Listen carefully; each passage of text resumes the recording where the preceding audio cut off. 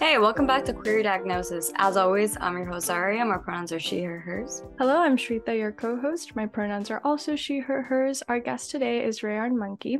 Hello, could you please introduce yourself with your pronouns? Hi, my name's Rayyan Monkey. I go with the pronouns she, her, they. So let's dive right into it. Can you kind of talk about growing up in Dubai and Mumbai and how that kind of influenced your relationship with your identity? Okay, so I grew up primarily in Dubai, and in terms of my identity, I would say that it really took me really long to come into my identity because of the fact that I grew up there, and this is mainly because there was no representation.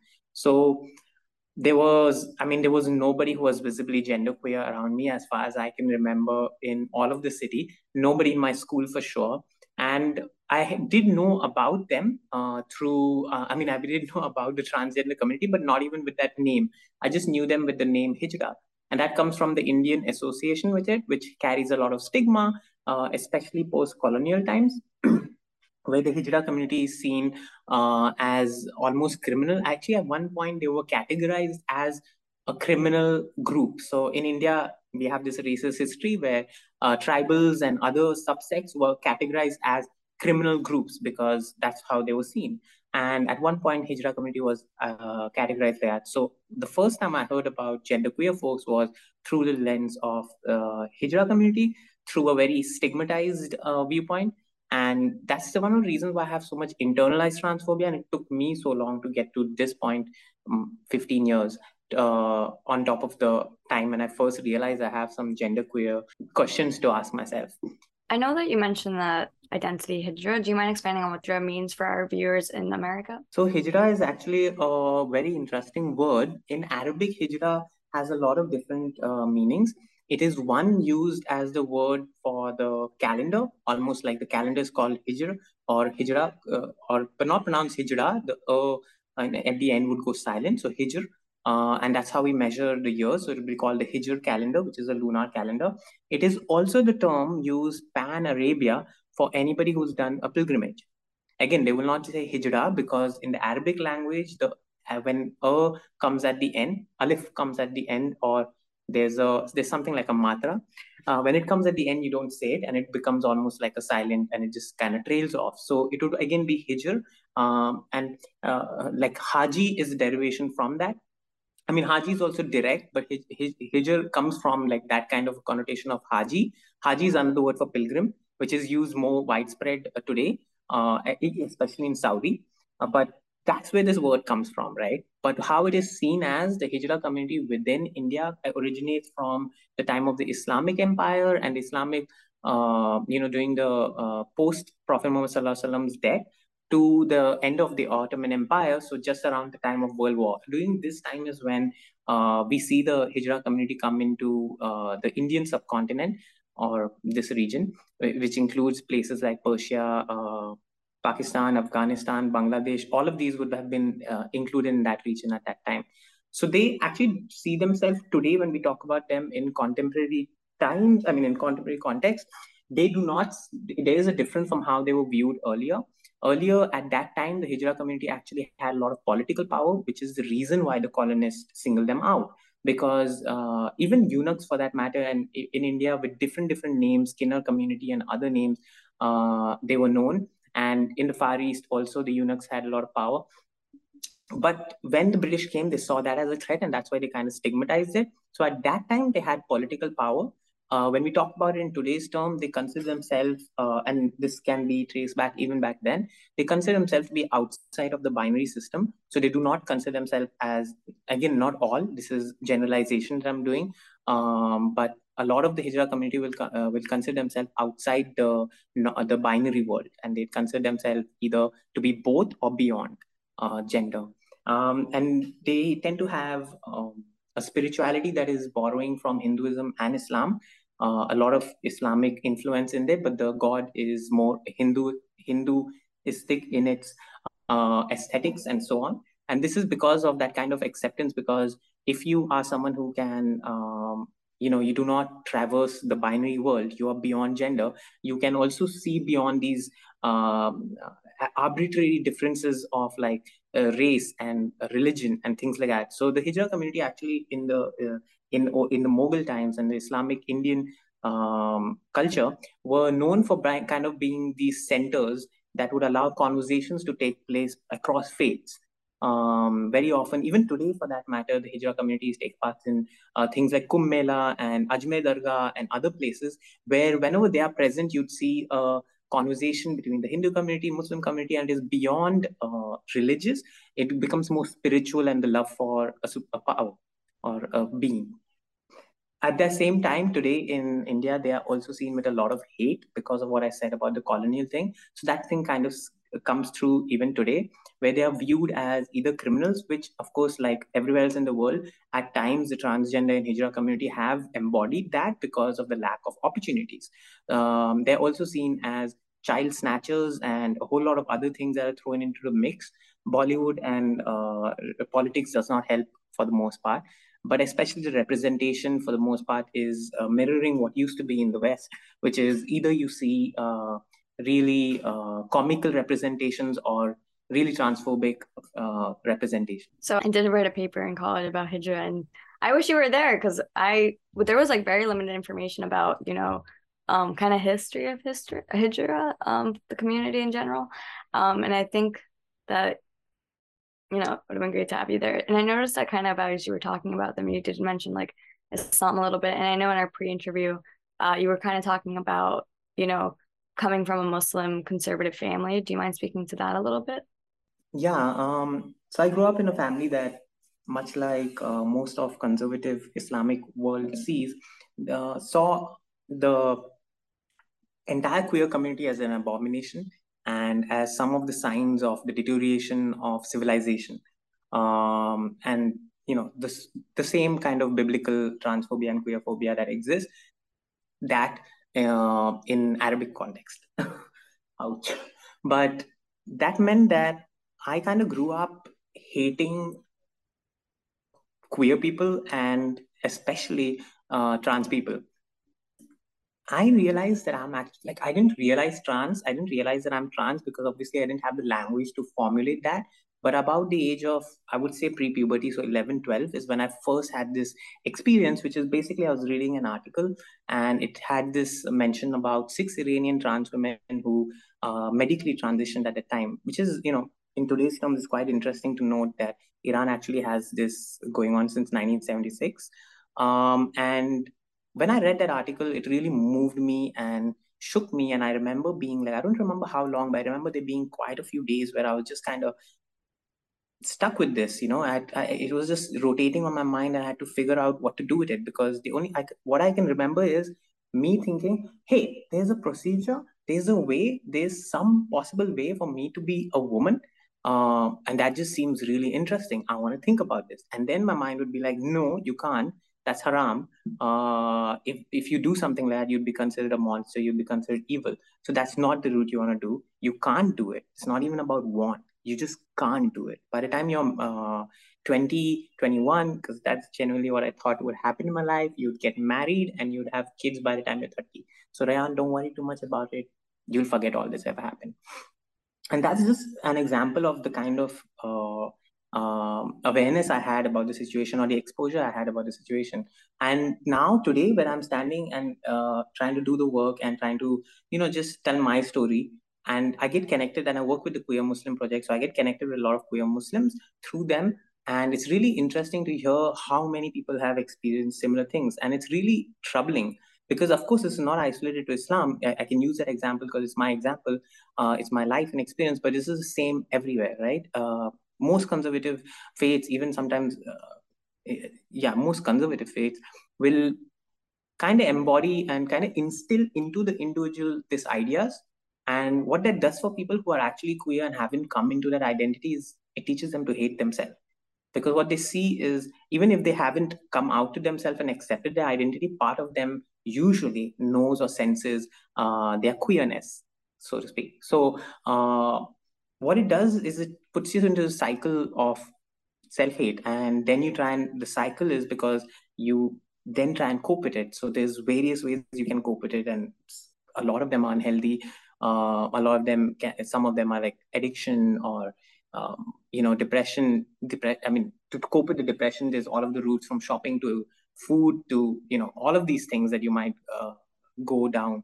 And so that's kind of like the situation that I feel needs to be addressed, and that's what I'm trying to talk about to others, because we need more awareness about this. Yeah, I mean, I think you mentioned like there's obviously so many negative coping mechanisms, but I think also one of the healthy coping mechanisms you talked about is sort of sharing your journey and developing this network of other queer Muslims. So can you talk about how, like, I was going through your Instagram and you had this really cool post about like a year of pictures that kind of represented this past year of coming out and going through that journey. So how has content creation and sharing your story kind of played a role in this last year of your coming out journey? So it's definitely something I want to talk about with a little bit of care, because it's a unique situation that I am in. Not unique, of course, there are a lot others, but it is one of privilege, that is of being of a certain age, and also class, education, and so many other things, that I actually was in that position to be able to come out and be visible and not fear things like loss of shelter, loss of like financial in like your income, etc. Right? So it was a position that I found myself in. So I'll first acknowledge that, but it has helped tremendously, and that's the thing that I'm a little careful about saying, because I don't want to say it in a way that everyone thinks that, hey, yeah, if I am visible and I'm going to be on social media, it'll help. But for me, because of this long amount of time where so much transphobia, it's going to take me still a lot more to actually work through that. I am repeatedly reminded about how much transphobia I still live with, and it keeps showing up in my life. So the ability to be visible, to be out there on social media, and to find a community that was affirming me, to be able to find people who are now my friends, and I can depend on, and they support me and help me, even work, I was able to find by being somebody who was out there and visible. It's amazing, because it was one of the most important things that helped me deal with my own transphobia. At the end of the day, transphobia is something that ends up happening because of your own ideas. And the only way to change that is to either expose yourself to the same idea that you need more exposure on. So expose yourself to more people from the queer community, or listen to other people's ideas and other people's opinions about that topic till the point where your own ideas start to change.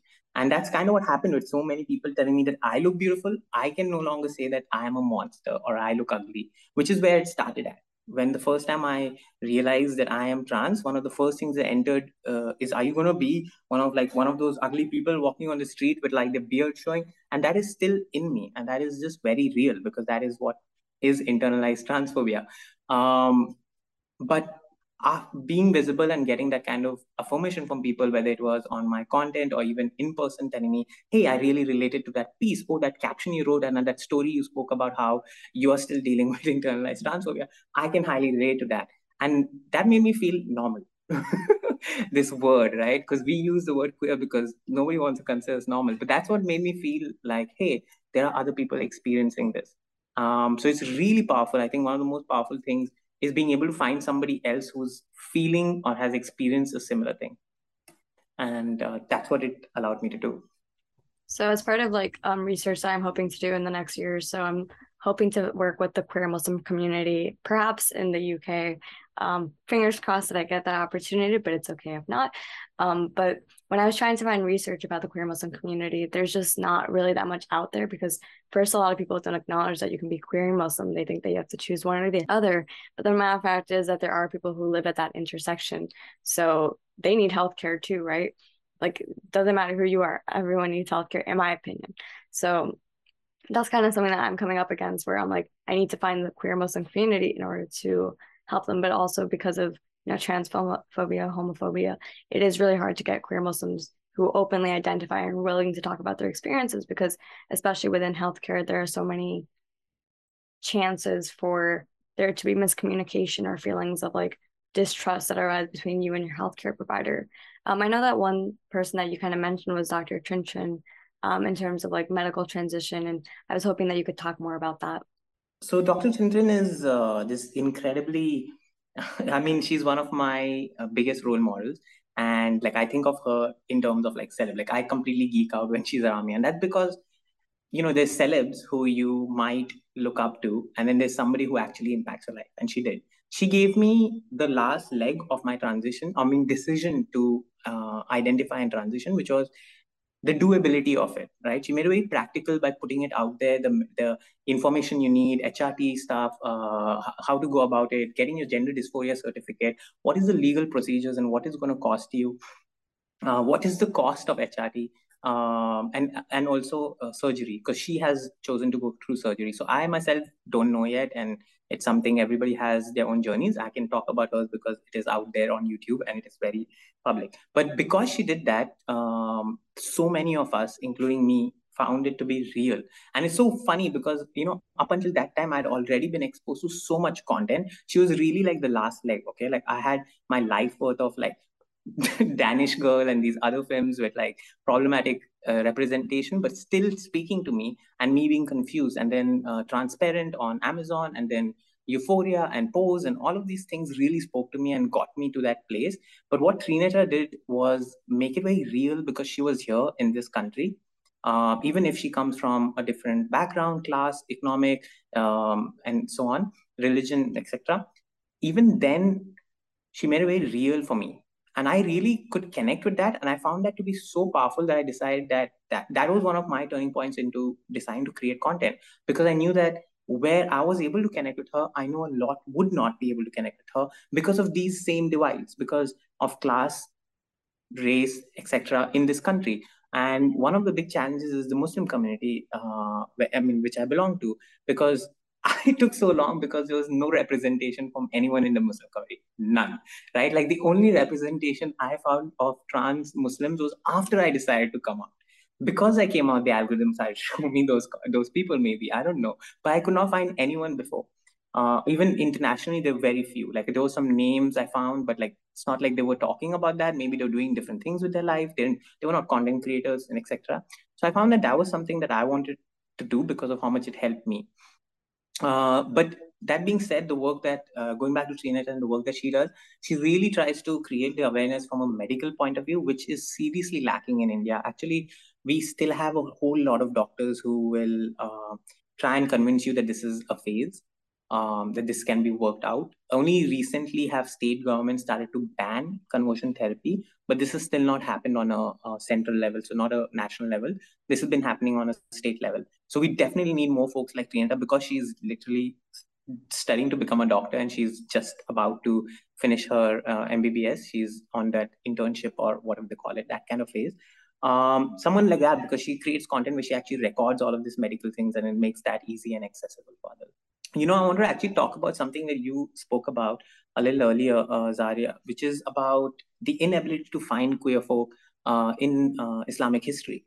So actually, that's something that comes up a lot, especially because when I decided that I'm going to try and create content, first my objective was only to tell my story, and then when I started to get access to Queer Muslim Project and the work they are doing, it became kind of interesting to try and find this content in our history, because something that I knew from 2020 and when I started to go through. So in 2020, what happened was I watched the documentary Disclosure.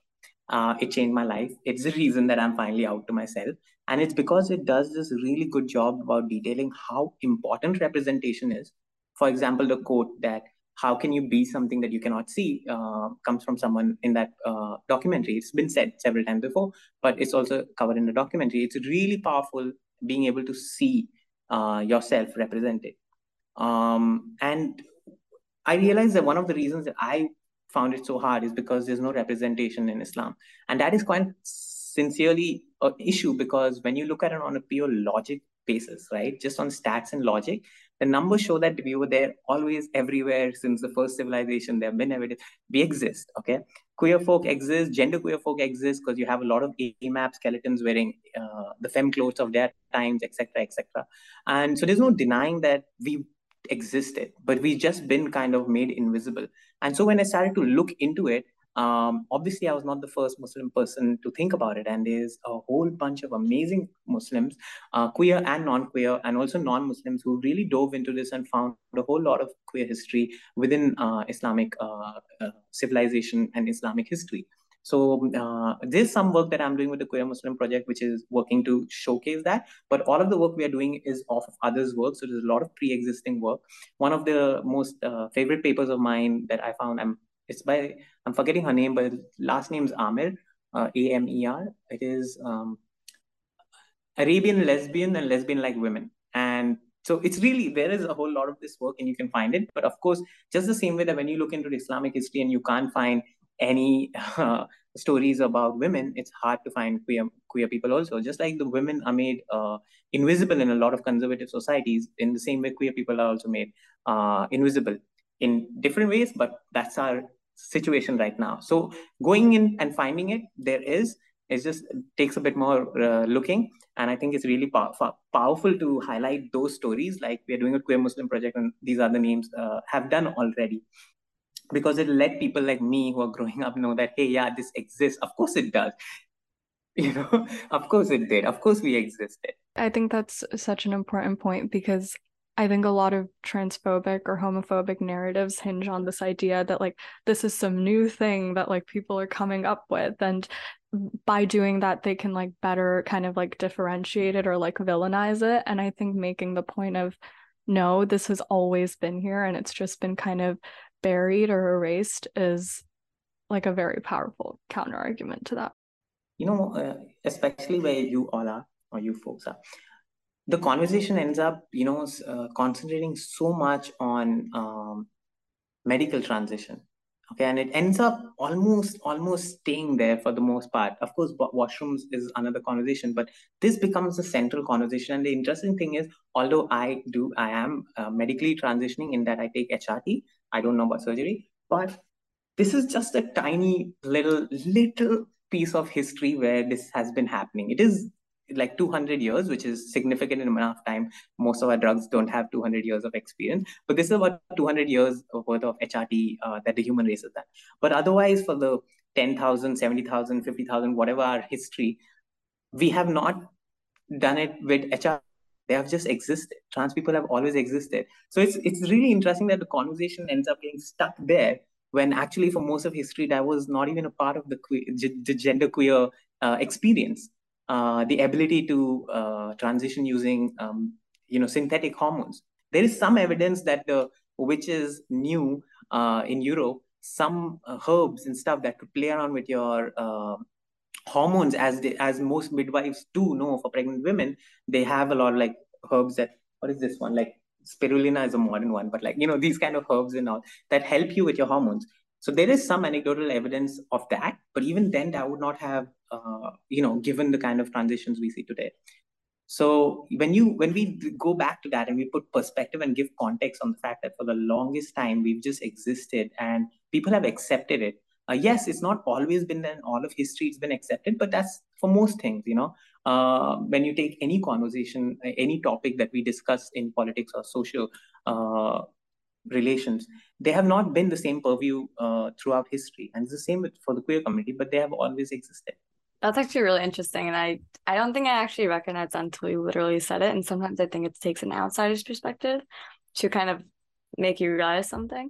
And I know that we were kind of talking a little bit about your journey throughout this. And so I wanted to ask you, if you could go back in time and talk to your 15-year-old self, what would you tell them? Yeah, okay. Interestingly, I thought about this a lot last year and this year, and I would tell them,